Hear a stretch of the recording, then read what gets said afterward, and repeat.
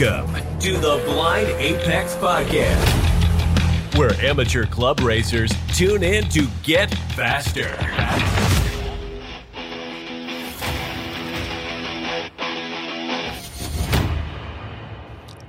I'm your host, Con John Turk, and on this episode, we're talking rich folk BMW things. Don't worry, I'm wearing my Honda shirt. It's okay, guys. It's a new class, at least to me, SpecE9X.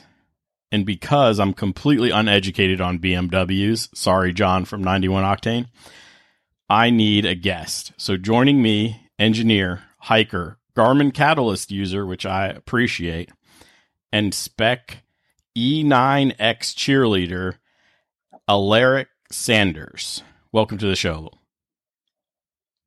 Hey there. Thanks for having me. Yeah, no problem. You reached out to me sort of to cover this class, and it's time because the season's coming up. There's plenty of people that are building cars or thinking about it, or even preparing themselves for that journey to comp school. So maybe not this year, but they're going, okay, I'm in group 3. I want to do this. I want to get into 4. I want to do this many things, or I want to do time trials, or I'm in time trials and I'm trying to move on this year. They've set their goals for 2024, and it's probably a good time to even set them up for success in 2025. So it would be a good time to cover this class. Sure.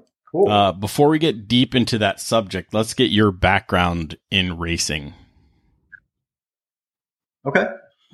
Let's see. Where to start? I guess growing up in, high school and before, I was, quick in karting, more of a, hobby every, once a month at a local track kind of thing. Nothing ever professional. Was into NASCAR. Then in college, I went to Old Dominion University. They had a Formula SAE program. Got a good group of friends, and we built race cars together. Some of our core group started graduating on before others did, and then they said this not building race cars thing together kind of sucks. So one of my buddies got a $600 E36, and we built a chump car out of it, and we've been racing that since 2017. The team is still active. Today I'm registered for the 24-hour or the 12-hour for Champ Car in March. And then we do a 24-hour every year. So it's good fun. But then, I've since graduated college and then, gotten a big boy job and engineer. And, I've sort of wanted to, scratch the racing itch a little bit more than doing 2 or 3 races a year. And spec racing looked to be a lot of fun. Taylor Johnson is a real cheerleader for the Spec 3 class, and he's more than a cheerleader. Oh yeah, I'm well aware. He does a lot for NASA as a whole. I've seen him in the registration building, and I know he does a lot of web stuff too. Super guy. Power to him. I saw that he was building up that class, and it looked fun and exciting. But I've sort of been there and done that with a lot of E36 stuff. I was looking for something new. Coincidentally, I already had a daily E90, and I didn't really see a SpecE9X class until, I don't know, probably about a year into ownership of that car. So, I did a few things reliability wise to it, and it, sort of fit the bill. Coincidentally, I had the stock dual mass flywheel at 140,000 miles just explode on me on the highway. And so I switched to a single mass flywheel kit, and it happened to be the chosen spec flywheel in clutch kit. So that was at least lucky. Lucky. Fortunate. Didn't have to do I didn't have to buy something else and do more work into it. But Yeah, it looked new. It looked exciting. And I was happy to join the others down in Florida that were sort of growing the series and to sort of spread it to Mid-Atlantic. And who do you work for professionally? I work for two companies, Ballinger Motorsports. They've been in business for now 21 years. They really specialize in automotive sensors, connectors, wiring, harnesses, do air fuel ratio monitors. We're an AIM dealer, Garmin Catalyst, you name it. And then I work for a company called Flagtronics. I think that you did a bit about flagging about this time last year with Matt with the company. We're a competitor of his, and we're in a lot of different series. But we're both happy to be a part of that niche of the industry and advance racing safety forward. So yeah, we won't knock capitalism here. Competition, right. Is good. We love it on track, and we love it in business, and that's what will help sharpen everyone. Help sharpen every product, and in the end, the end user benefits from it. So, I actually have a couple of ideas we'll talk about when we finish this podcast, because I think I want to bring you back maybe for maybe one or two other topics. So discuss a little different content later on, but that's what happens when I get to internet stalk you before we start this podcast. So you talked about owning an E90, and this is SpecE9X. So what chassis qualify for this spec class? So the E90 is the four-door version, the sedan. The E92 is the coupe. Only those are eligible. We use the N52 engine, so only N52 powered E90s and E92s are allowed in the series. So there's the E91, which is the wagon, that's not allowed. E93 is the convertible, that's not allowed. And if you have the N54 engine, which is the twin turbo version, that's clearly not allowed. And then the N51, you got to watch out for those. Even though it might be a naturally aspirated 3-liter, it could be an N51. I believe there were 15 of the 50 states that required higher emissions standards. And so the N51 is a lower compression ratio N52 with a bunch of emission stuff tacked on as well. So yeah, so it sounds like you guys sort of took the similar route of the Spec 46 group, doing only a certain engine with the coupes and the sedans, and not really branching out into the convertible and station wagon route. Mm-hmm. Okay, so you hinted earlier that this class is sort of big in Florida. So is that where things started? Yeah. The driving force behind it is Carlos Mendez. Fortunately, he couldn't join us on this for scheduling reasons. I think he's doing a 6-hour enduro at Sebring right now. So power to him. So he's the owner of Condor Speed Shop, which is huge within the BMW world. Probably not quite as big as Bimmer World, but there's a fair following that he has, and he does a lot of great stuff and offers a lot of cool products for lots of different BMW chassis. So I think in 2021 was really his big test bed development year on the class. So he took his car to Olin's facility in North Carolina, and they kept it for a number of weeks, and he had it chassis dynoed. And so our spec suspension kit is a specially valved Olin's DFV technology, dual flow valve kit, coilovers, and it has Swift springs. And it's offered at a fair and reasonable price. I think it's $2,900 for the coilover kit. So, yeah. Then he also wanted to prove out the car's competitiveness. He participated in the NASA National Championship that year at Daytona International Speedway, and he actually won the national championship in ST5 with the SpecE9X test car. Yeah, that's good. Yeah, so you, much like me, spreadsheet to death, and you shared yours with me. In fact, I'm looking at your spreadsheet. It was $2,900, $2,890 at the time you purchased. Round up for inflation's sake, right? Sure. Okay. So to me, why did you pick this? Okay.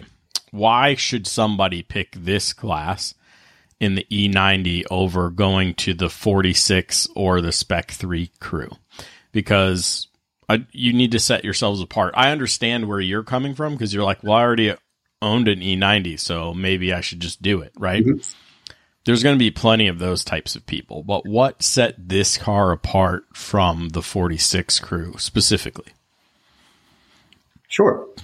So I think there's a couple factors. One is just the used car market right now. It's at an interesting place. I look across really 30 years of BMW chassis. You have E30, E36, E46, E9X, and really usable donors. I'd say the median price is probably about $4,000 across 30 years of BMWs. And you can find decent deals. There's for the E90s and the E92s. They're $4,000. I got mine in a really good, well taken care of condition. I streeted it for 2 years, and that was $5,200. But a buddy of mine down in North Carolina found a deal. They were like, "Oh, it's knocking, or it's got something wrong with the injection." And he changed spark plugs and coils, and it ran perfectly fine. So it was $500 plus or $200 in new plugs and coils, and got him a good deal. There's a bunch of E90s and E92s out there and available, which when I look at the other classes, I see the availability. It's still there. You got to look for the good deals, but they're dwindling and they're aging. For sure. I was looking at maybe getting a Spec 46-ish car for a daily. So 330, rear wheel drive, just looking for them. And they're super high mileage, all of them now, because of their age, and then, they're they're expensive for what they are. And finding a clean one, good luck with that. Yeah. Yeah. And another thing too, when you look at some of the cars built for other classes, there's getting to be quite a demand for them. I think that your SpecE46 podcast, some of them spoke to some of the high asking prices for these cars. And, don't get me wrong, they put some really good equipment in there and they built it to a very high standard. Some of the stuff in the spreadsheet I kind of left out because I don't want to have that as an introductory price on the optional things that I put in. I think I put a note up top of like, hey, like I have like $4,000 in professional labor in the pricing that I put in. So it's like, for a do-it-yourselfer guy, like you can be a little over 20 grand in parts, $4,000 for a donor car. You can build this for $25,000. But, it'll take some work. It'll take some effort. As far as the market for it, if I, sold mine, I don't know what would go for it because the class isn't really built. It's not fully developed yet, and there wouldn't necessarily be a lot of demand for it. And I think that's what we're seeing with the other class too. There's a lot of demand for it, so people are willing to pay that price. And it's an exciting class. I'm happy for them. They're doing great. Yeah, I mean they're growing, and I'm not saying you're not growing. You guys are in your infancy as far as I'm concerned. When you talk the time frame, you were talking about Daytona essentially as a proof of concept until now. That's super young for a class. Very, very young. Yeah. But to be able to find donors at that price range, looking at your spreadsheet to put in, $4,000 or $5,000, I do everything myself except for transmissions and the cage. So paying for that, I'm not against, right? Right. So that's just normal. Most people don't build their own cages, So having that as a cost, that's given, So the price range that you're talking about for a turnkey race car that you can build in your garage isn't out of line, in my opinion. What do you know what your lap times are, or the SpecE9X lap times are versus the 46? Yeah, I do have a little bit of data to offer on that. Not a lot of data because we don't have a bunch of cars or a bunch of drivers. But my personal lap times, like around VIR, I did a 2:13, which was at Oktoberfest this past year. It was mid-pack spec E30 or E46 pace, which I was happy with. I'm not nearly the driver that some of those drivers are. My car's, not quite fully developed. Carlos had been working with Epic Motorsports on finalizing the spec tune. So I was on a 330i stock tune, which was good for probably about close to 230 at the wheels. But the spec tune has since been finalized, and it's good for about 255 at the wheels. Okay. That'll be a good bump. I was also about big bump for VIR. 100 pounds. Yeah. I was also about 100 pounds heavy. And there have been some rule changes over the off season too. There are some performance upgrades I can apply as well. So just little things that we found early on in the series development that, some minor tweaks that we can add to the chassis at, not a crazy price, but offer, a considerable dollar per performance ratio. Yeah. So. I think that's important to recognize early in this conversation is that it's a young class. It's an evolving class.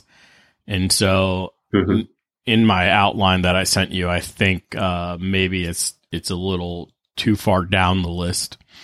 But the community, what kind of community do you guys have, and how can people reach out to you guys?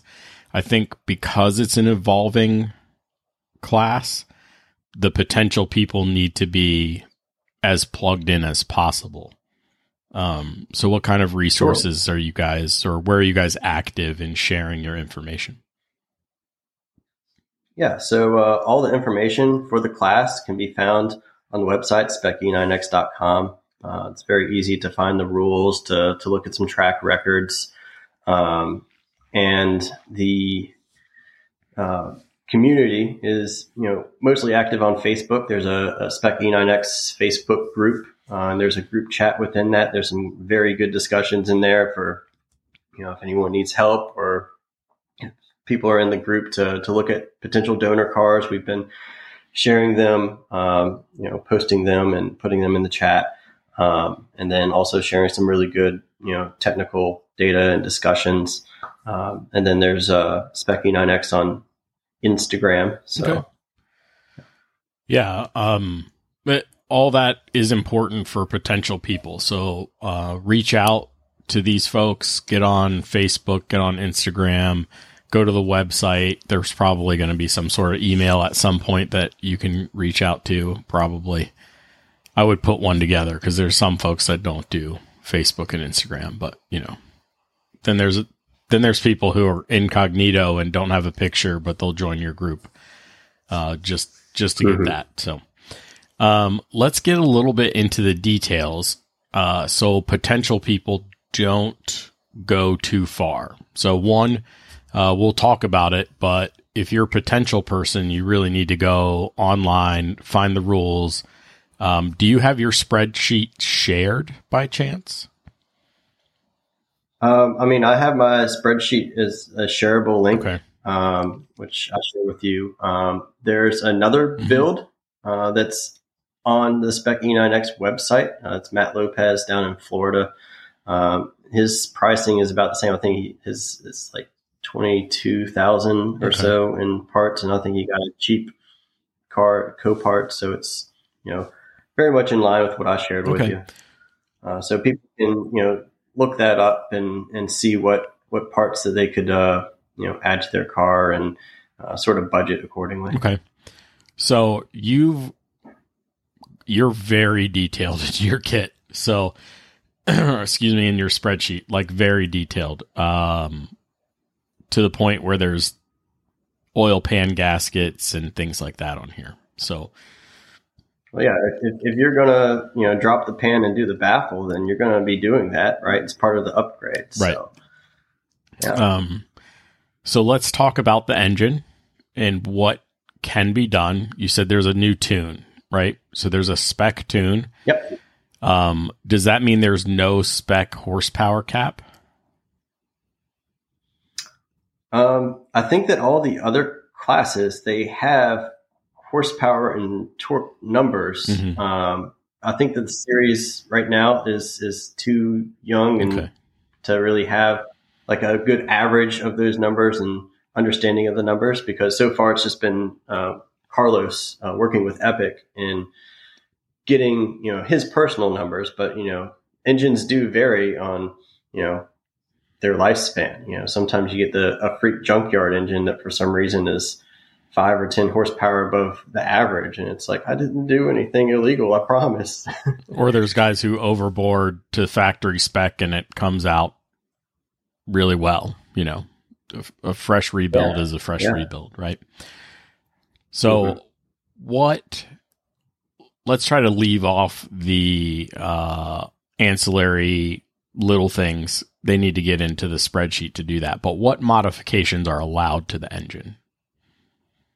Sure. So I guess taking sort of the path of the air, we'll go through the intake first, right? So they can open up the intake box and cut out that charcoal filter, put in a nice high flow filter. There's a little resonator tube. They can change that out for a silicone one and free up some airflow that way. The intake is the 3-stage intake manifold. It's found on the BMW 330i and then also on the N51 version engines, and then it was also available on some of like the X5 and X3 models with the N52s. It just has the DISA valves to allow for ideal resonances at different RPMs to maximize power and torque throughout the whole power band. Then on the exhaust side, we have spec headers that Condor Speed Shop sells. Then there's a spec exhaust collector, 2-to-1 collector, post headers. It's a specified distance from the header end flange, and then it's a 3-inch pipe that goes to the back to a spec Flowmaster muffler. Okay. And then I see, let's see, you have a silicone intake boot. So I guess that's part of you replace the stock. Yeah, to get rid of that little resonator too. Yeah. Is the oil pan baffle kit listed on your list? Is that a spec item, or are there multiple baffles? You can run with or without it. I think Carlos has been quite reliable now for like 3 race seasons without it. Okay. So that's wild to me. Okay. Another thing that you're able to do too is like oil cooling. Mm-hmm. There was there's a couple of ways that you can do it. There's the N54 oil filter housing, where it has adapters where you can run some hoses to an auxiliary oil cooler. Mm-hmm. And then, so that was sort of a factory option for the 335i. And then for the high output versions of the N52, there was a water to oil cooler, which, it's actually quite confined, keeps things simple. That's the option that I chose to go. It's a kit that FCP Euro sells, and so I got it from them. You can probably source it cheaper than I did, but I just want lifetime warranty. Why do it? Factory stuff. Exactly, why not? So it's another FCP Euro class. I really wish they'd do a FCP Asia for me, but whatever. The next thing you have listed is drivetrain from the engine, right? So it lists differential. Are you guys just using a stock BMW LSD? Is that how I'm reading this? No, okay. No, we are not. So the differential is from the automatic. So that's an automatic ratio 373, and then the LSD is kind of open. Same reasons as SpecE9X is open. It's hard to enforce breakaway torque because you can, get really technical into passing the tests, but still being able to have 2 mile an hour corner exit speed faster than anyone else with some trick differential. So it's open to however you want to make it a limited slip. I chose the Racing Diffs kit, which is like a $200 insert, and then it's like whatever $50. I went to a machine shop to have the stubs machined down so that the kit can fit and properly get against the spider gears internally. And then there's like another $30 in parts and gear oil just to put it all back together. So for under $600, I had a limited slip differential, including the cost of the differential. So okay, so far it's been. I see that you have a single mass flywheel conversion on here because yours blew up, like you talked about. It did. It's probably best to leave those dual mass flywheels to the street because apparently they blow up there. I definitely would think they would blow up on track. Yeah, I've had that happen in the Endurance E36. Oh, really? Well. Yeah. And then you have all the bushings down here. So are bushings free in your class, or do they have to? Yeah, they're allowed. You could go solid if you were crazy enough to rattle all your teeth? Okay. No. So the rules align in to how the other spec BMW classes mostly align. They specify a sort of a performance replacement, non-metallic or non-monoball. Okay.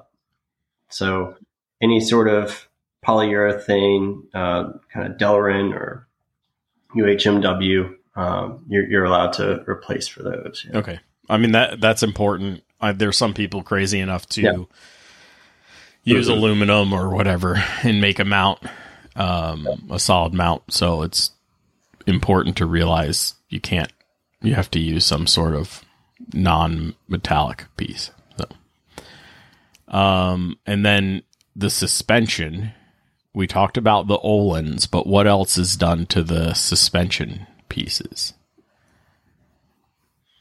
Sure. Let's see. So the camber plates are Vorschlag. If you don't know about Vorschlag and Terry, look up Terry Fair on Facebook. He is the meme lord of. Oh, I'm aware. The automotive. Yes, he is. Oh yeah. So he's a good guy. He offers some great products. So yeah, Vorschlag is a good recommended camber plate, not just for SpecE9X, but for a lot of other makes and models of cars and classes. Let's see. I did the bushings. Let's see. Wheel and tire package is the same as SpecE9X. So you're running the it's 17-inch though. Okay. Yeah, 255s. The only difference really is that really for this year we added the Maxxis RC1s because we're not officially formalized with NASA at the national level, right?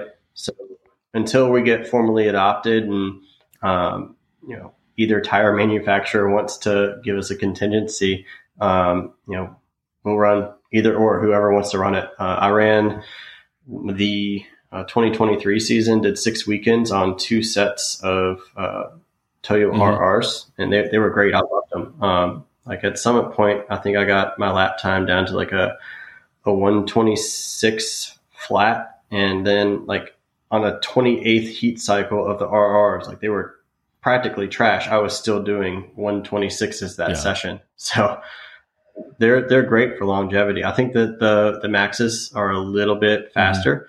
But I think that they have a little bit of wear on times towards the end of their life. So.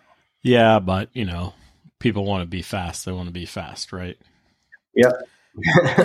I see sway bars and also bushings listed on your spreadsheet. Are these bushings, they're non-spherical, right? Or are they Delrin, or what bushings are you doing for the suspension pieces? I have a few favorite brands that I go for, that I tend to. Of course, Carlos would probably like me to say, Condor Speed Shop, but I like to stick what I know with experience. I use pretty much all PowerFlex with the E36 for the endurance car. So I kind of went with them for mostly everything. Okay. Basically, if I couldn't go with AKG, I went PowerFlex. But yeah, people are free and available to use sort of whatever allowed bushing they want, whether it's from Condor, PowerFlex, or whoever else, AKG, you name it. There's lots of companies out there. So I also see you have a front sway bar listed. I don't see the rear sway bar listed. Are you supposed to be on a factory rear sway bar? No, you're not. So actually, funny enough, I just added that to the list, and it actually just arrived today. It's yet to be on the car. I chose a UUC sway bar, mostly because the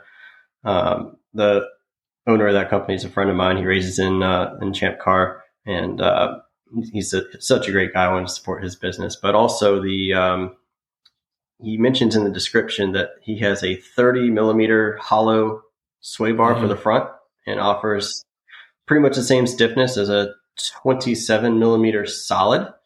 So that was kind of interest to me, because Carlos, when he went from a stock sway bar in the front to a 27 millimeter solid, I think he went with, I forget which bar he went with, H&R Spring. That was it.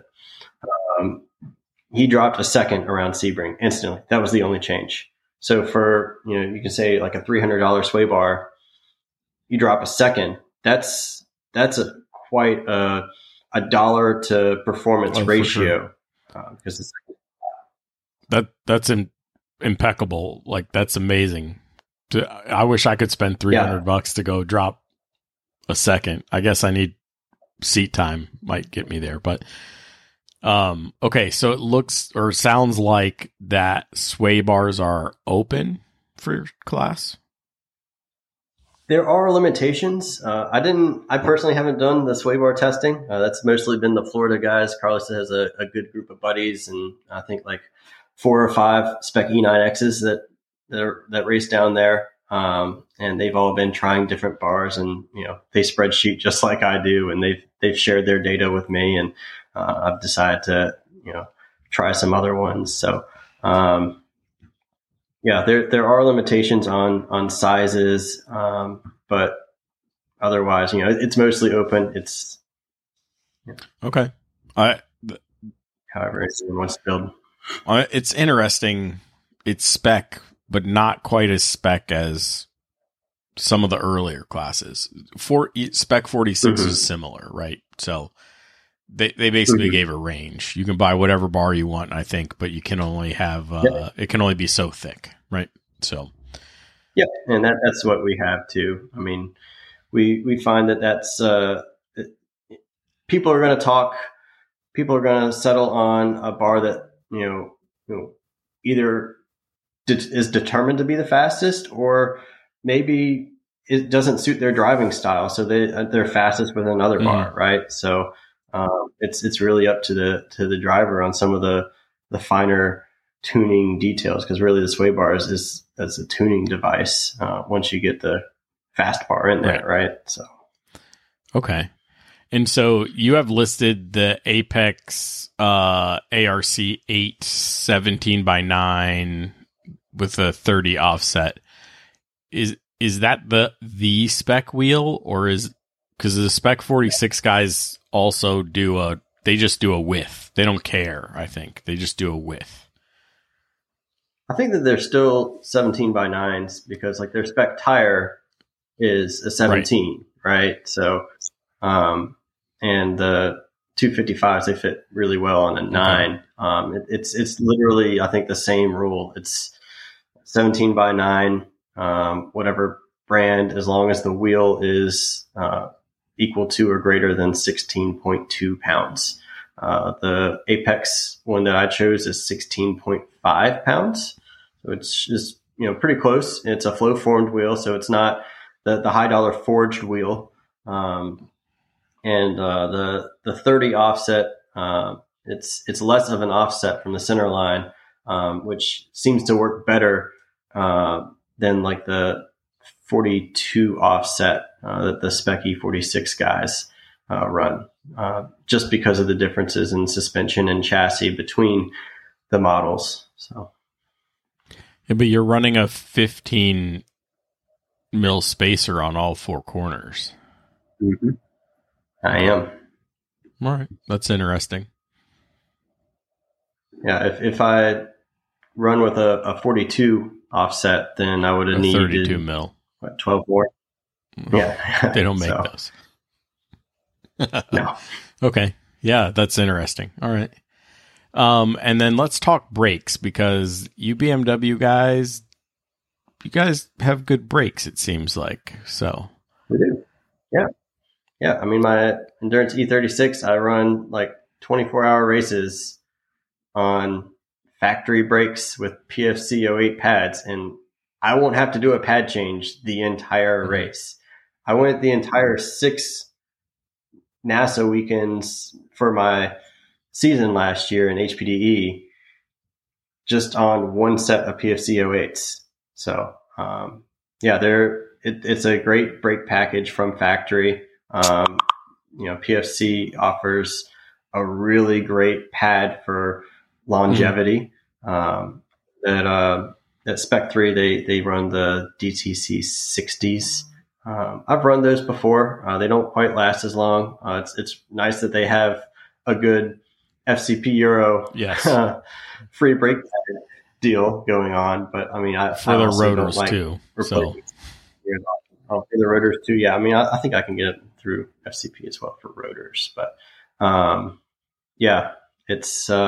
it's a really good brake package from the factory. There's a couple of different brake packages though that the E9Xs come with. There's like, I have the 325, the 330 had a bigger brake package. And then I think the 328 had like a M Sport package that might've been even bigger brake package. So like, there's like 3 or 4 different OEM sizes. And they're all allowed as long as it was stock to the 325, 328, 330 platform. We're not allowing any 335i or M3 brake packages. Yeah, but you can retrofit your car to the larger one that came on a. You could. Okay, I think that's important. You could if you want. Important to point out. So. Yeah. Some people have done that. Some people prefer that. I think that you had a guest recently that was talking about thermodynamics, and brakes get really hot, especially when you get a lot of power or you have tracks with long braking zones. Sometimes there's a good advantage to having big brake kits or bigger allowed brake kits. Personally, I actually kept the smaller of all the options, the 325 kit, just because it's worked. And I don't need the extra unsprung mass. So, yeah, it's up front for you. It'd be okay, but yeah, we'll be fine. I see the brass brake caliper guide bushing set. That's like standard for every BMW. You should just do that, right? Yeah, pretty much. Okay. Yeah. Sometimes I wish they would make it for us. We just have to clean ours all the time and lube ours all the time. But yeah. So that's the last section is basically what everyone has to do, right? Roll cage, seat, brackets. You have brackets and a base. That's different. Honda guys might have you beat there. Yeah, I used a planted base. So the factory 4 bolts for the factory seat, they don't really mate well with a lot of other aftermarket seat brackets, right? So there's an adapter base to go to some side brackets for the seats. That's different. For us, we just buy it from PCI because they make it all in one unit, essentially. The adapter and the side pieces come to us. So that's just different for me. Yeah. And I'm sure like I could fab up some stuff and probably get the seat down lower, but honestly, like I don't find it necessary because I'm actually quite happy with where the seat position kind of landed me. So well, if you're a midget like me, I have to raise my seat this year because I want a little more visibility over the steering wheel. So yeah, that's important in a race car. It's important to see. Yeah. So much like everyone now, we're required to have fire suppression. If you don't have it, you need to go get it. Last year I did a giveaway because it was the first mandatory year. So I did a giveaway of a fire system. And you just have the standard stuff, quick release steering wheel, a seat. Everyone needs to go get fitted for a seat, in my opinion. Sit in as many as you can. Go to OG Racing in Sterling if you're close, or make a day trip of it or whatever. Get up there or over there and sit in all of them because your comfort is important in the seat and in your safety also. Just the other day, they became an official sponsor for NASA at the national level. So, yeah, good on them. I bought a few stuff from them. They're a great company, and yeah. They're so close to me that I get all my giveaway stuff from them. So I just call them up and say, "This is what I want," and they say, "This is your price. Pay it," and it'll be there. I pay standard shipping. I'm so close to them that it comes in one day. So standard shipping for me is overnight. So, cool. Yeah, but I see, let's see, quick release hub, fire suppression. Well, you have the cool suit, which is important in my opinion. Brackets. I think I got kill switches and just accessory hardware that, if someone wants a list to look at, as a baseline, I try to include all the items and try not to hide anything. Right. Roll cage foam adds up. It's more than just bolting performance parts on, putting on a suspension kit and getting out there. That'll get you through some HPDE level, but as soon as you hit a certain level, you need to start concentrating on safety. So, yeah. I'd say, like, as far as the list that you're seeing, I've got about like 90% of this build done between January of last year and Hyperfest. So it was a mad scramble. It was wild, but doable. With a full-time job, and I travel a lot for my job, going to different tracks and doing the flagging stuff that we talked about. It's great stuff. It's fun. And then I did HPD. I started in HPD 2. I'd done 7 years of endurance racing with a Champ car. I'd been talking with Chris Cabetto on sort of the best path for me. And then the following 5 events of 2023, I just hung out in HPD 3, had a good time, and then I'll do comp school in March. So, yeah. Wait, you're doing comp school this March? This March. Nice, Yeah. nice. Maybe I'll come out for the fun race and harass you with my 9,000 RPMs. I'm sure it's loud. Yeah, there's no muffler on it, so people know when I'm coming. So you have an anti-gravity battery, so apparently that's free in the system. Yeah, it's just under 10 pounds. So I figured that was it's probably it's fairly expensive. I got a pretty good deal on it, and then like the week after I bought it, they did like another price increase on it. So I was like lucked out there. But it's the factory battery is like 50 something pounds. So it was like instantly 40 pounds of weight savings. That's probably important to point out. Then you should find some other battery than that 50-pound one, because my truck doesn't even have a 50-pound battery in it. One thing I'm noticing on further down this list is polycarbonate window sets. So you guys do run Lexan essentially. I've got that on the back doors. Okay. Yeah. What about your back glass? That's still factory. Okay. Is it allowed to go to? In your class, is it allowed to go to Lexan? Do you know? I don't know. I'd have to read up on that part. Yeah. And then, the emergency sticker set, you need all that. Toe straps front and rear, that's a CCR thing. Everybody needs that. Sunroof delete, you definitely need that. And the inclement weather light is on there because everybody needs that too. So one thing I absolutely love about your spreadsheet, I think everybody needs to see. If you're going to do this class, you need to see this, because he has sales tax and shipping included. And I do. And it's so important because every single item you purchase, it adds up.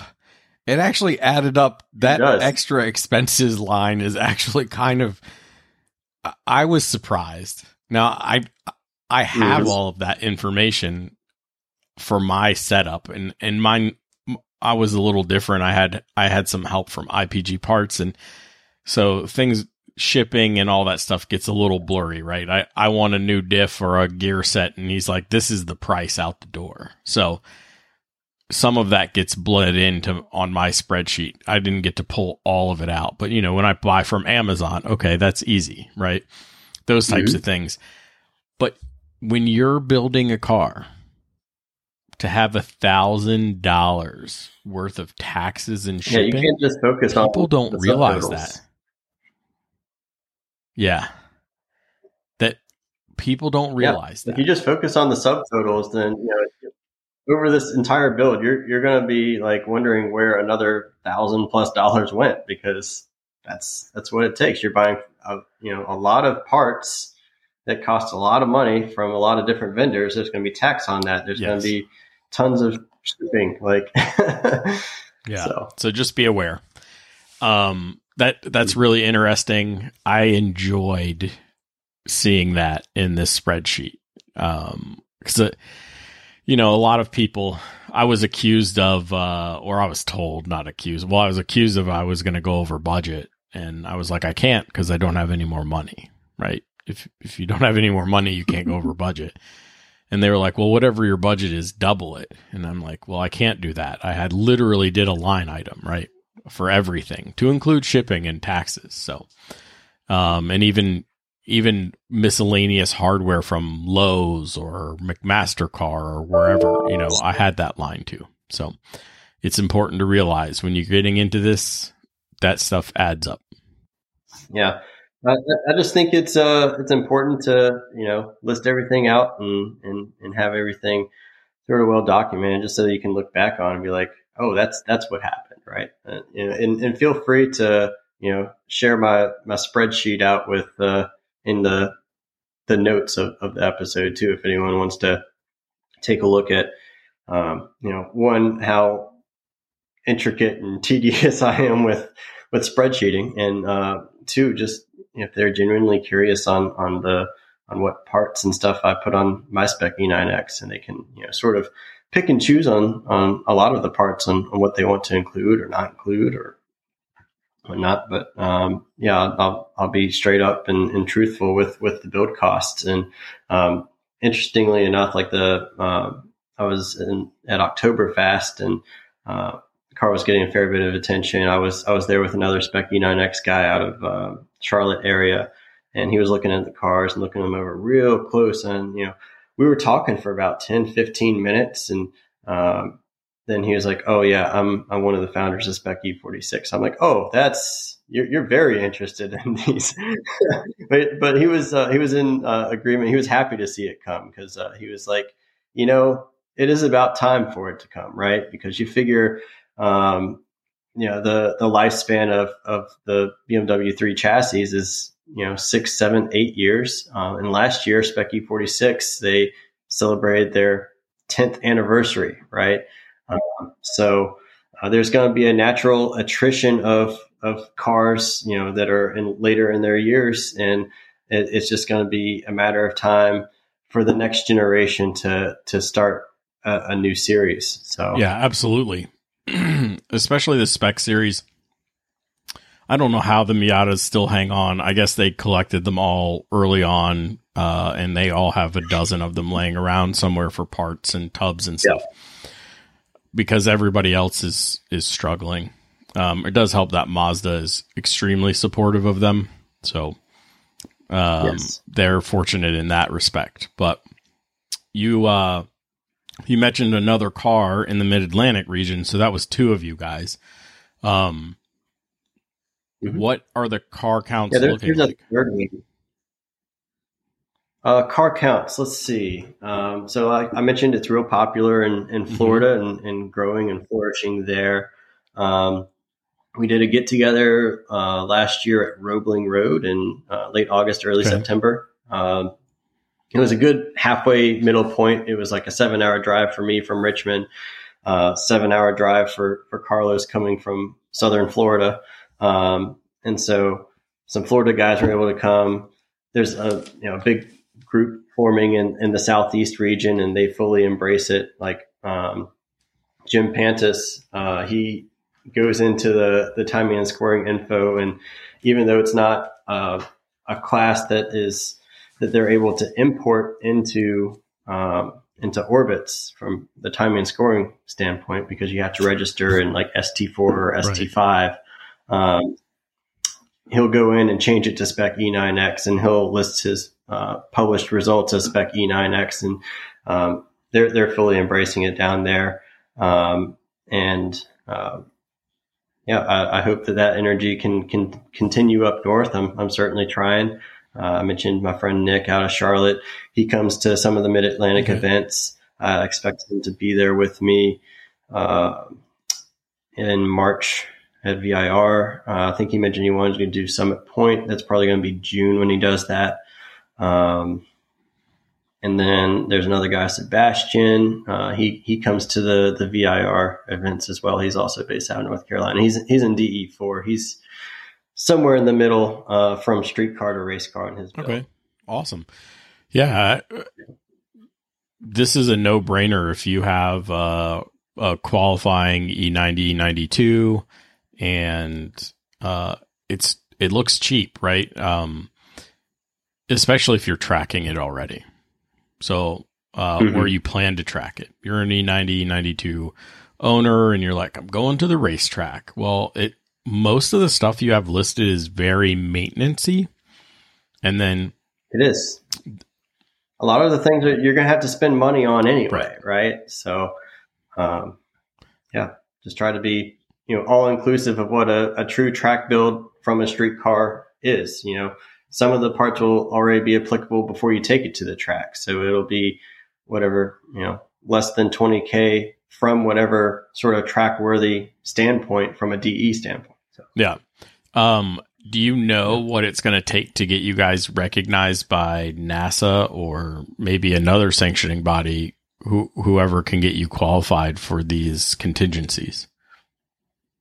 Sure. So I think that we're already recognized with SCCA in the T3 class. There was a newsletter that came out in November about that, allowing the published rules on our website to be worthy in the T3 class. And then as far as on the NASA side, I think that, they're a little bit hesitant because they're going to, a little bit of the attitude, oh no, another BMW class. But then it's also, what requirements, how many cars do we need to become a class? I like to compare it to, what came first, the chicken or the egg, right? Do you advertise a class and rally some excitement around something new and try to get people building it? Or do you have to have a bunch of people with built cars already to have a class made, right? So it's the answer probably lies somewhere in the middle. Some regional directors, they'll advocate probably a number that they really want in order for them to, at least regionally recognize them. And other regions will fully embrace. And then at some point it'll, catch on at the national level. Maybe we'll see. Yeah. I just, the E30 tanks are not going to last forever. They're just not. Eventually that class will sunset. If you look at the age of those cars and say, and now they did make more of them than a 944, but Spec 944 is basically sunset, So to think that the E30s are going to last for another 15 years, that I don't see that happening. Unfortunately. Yeah. And it's set to start getting this rolling while some other classes that are older might start dwindling, right? Have another option of something newer and exciting to build towards. You bought a $5,200 E90 street car, right? Yep. Yeah. I can't find E30s without having to do a major overhaul for less than $5,000. So yeah, why wouldn't I want the newer car? There's a progression here and it's coming. So yeah, and it's exciting too. I mean, I mentioned my 2:13 lap time, and that's considerably slower than some of the SpecE46 guys. But I'm not near the driver some of those guys are. But Carlos, he's a pretty good guy. He's gone, I think, about 2 seconds faster around Sebring than any published SpecE46 time, and is about a second faster at Daytona too. So it's also fun and fast. I mean, there'll be some people that'll point to a spec series and say, "Oh, you shouldn't make a series fast," right? But there sort of needs to be a natural progression. As something is newer, it needs to be faster, and we're trying to do that at a cost reasonable level. It's as we've talked about already. Dollar per performance. Every part has to really earn itself on the car.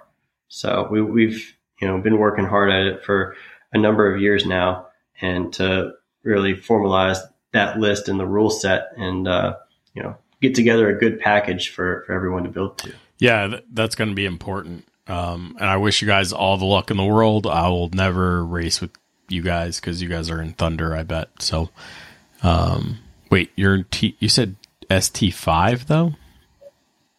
So early on in development, it was an ST5 car. I probably have to run a lot of ballast now to be ST5. So I have registered for ST4 in March. Okay. Yeah. So, yeah, I won't be buying one, and I won't be racing one because I have too much money in my Honda already. So, and we won't share the track, but we can share the paddock. So we can share the paddock. Yeah. Have some good times and good conversations. Absolutely. Outside of it. Yeah. Well, thanks for coming on. I appreciate you sharing such a young and infant class. You guys are just going to grow from here. That you have no choice. I don't see. Yeah, I appreciate you having me on and highlighting this new class. I think it's, something exciting, and we'll certainly grow. And it's something that will be awesome to be a part of. Yeah. And to be honest, at the rate that Taylor and those guys share E36 chassis with all their people, and as fast as they're growing, they're going to chew through all those chassis too. So, oh yeah, that's been a concern of mine, because I endurance race a 94 E36 with the single Vanos engine, which is exactly their spec thing. So, like, I love the growth that he has, but like there's a small part in the back of my brain. It's like, stop! I need some save some stuff for me. Yeah. So, all right, man. Well, you have a good evening. Yeah, you too. Thank you. Until next time, keep working on yourself, keep working on the car, and let's get faster.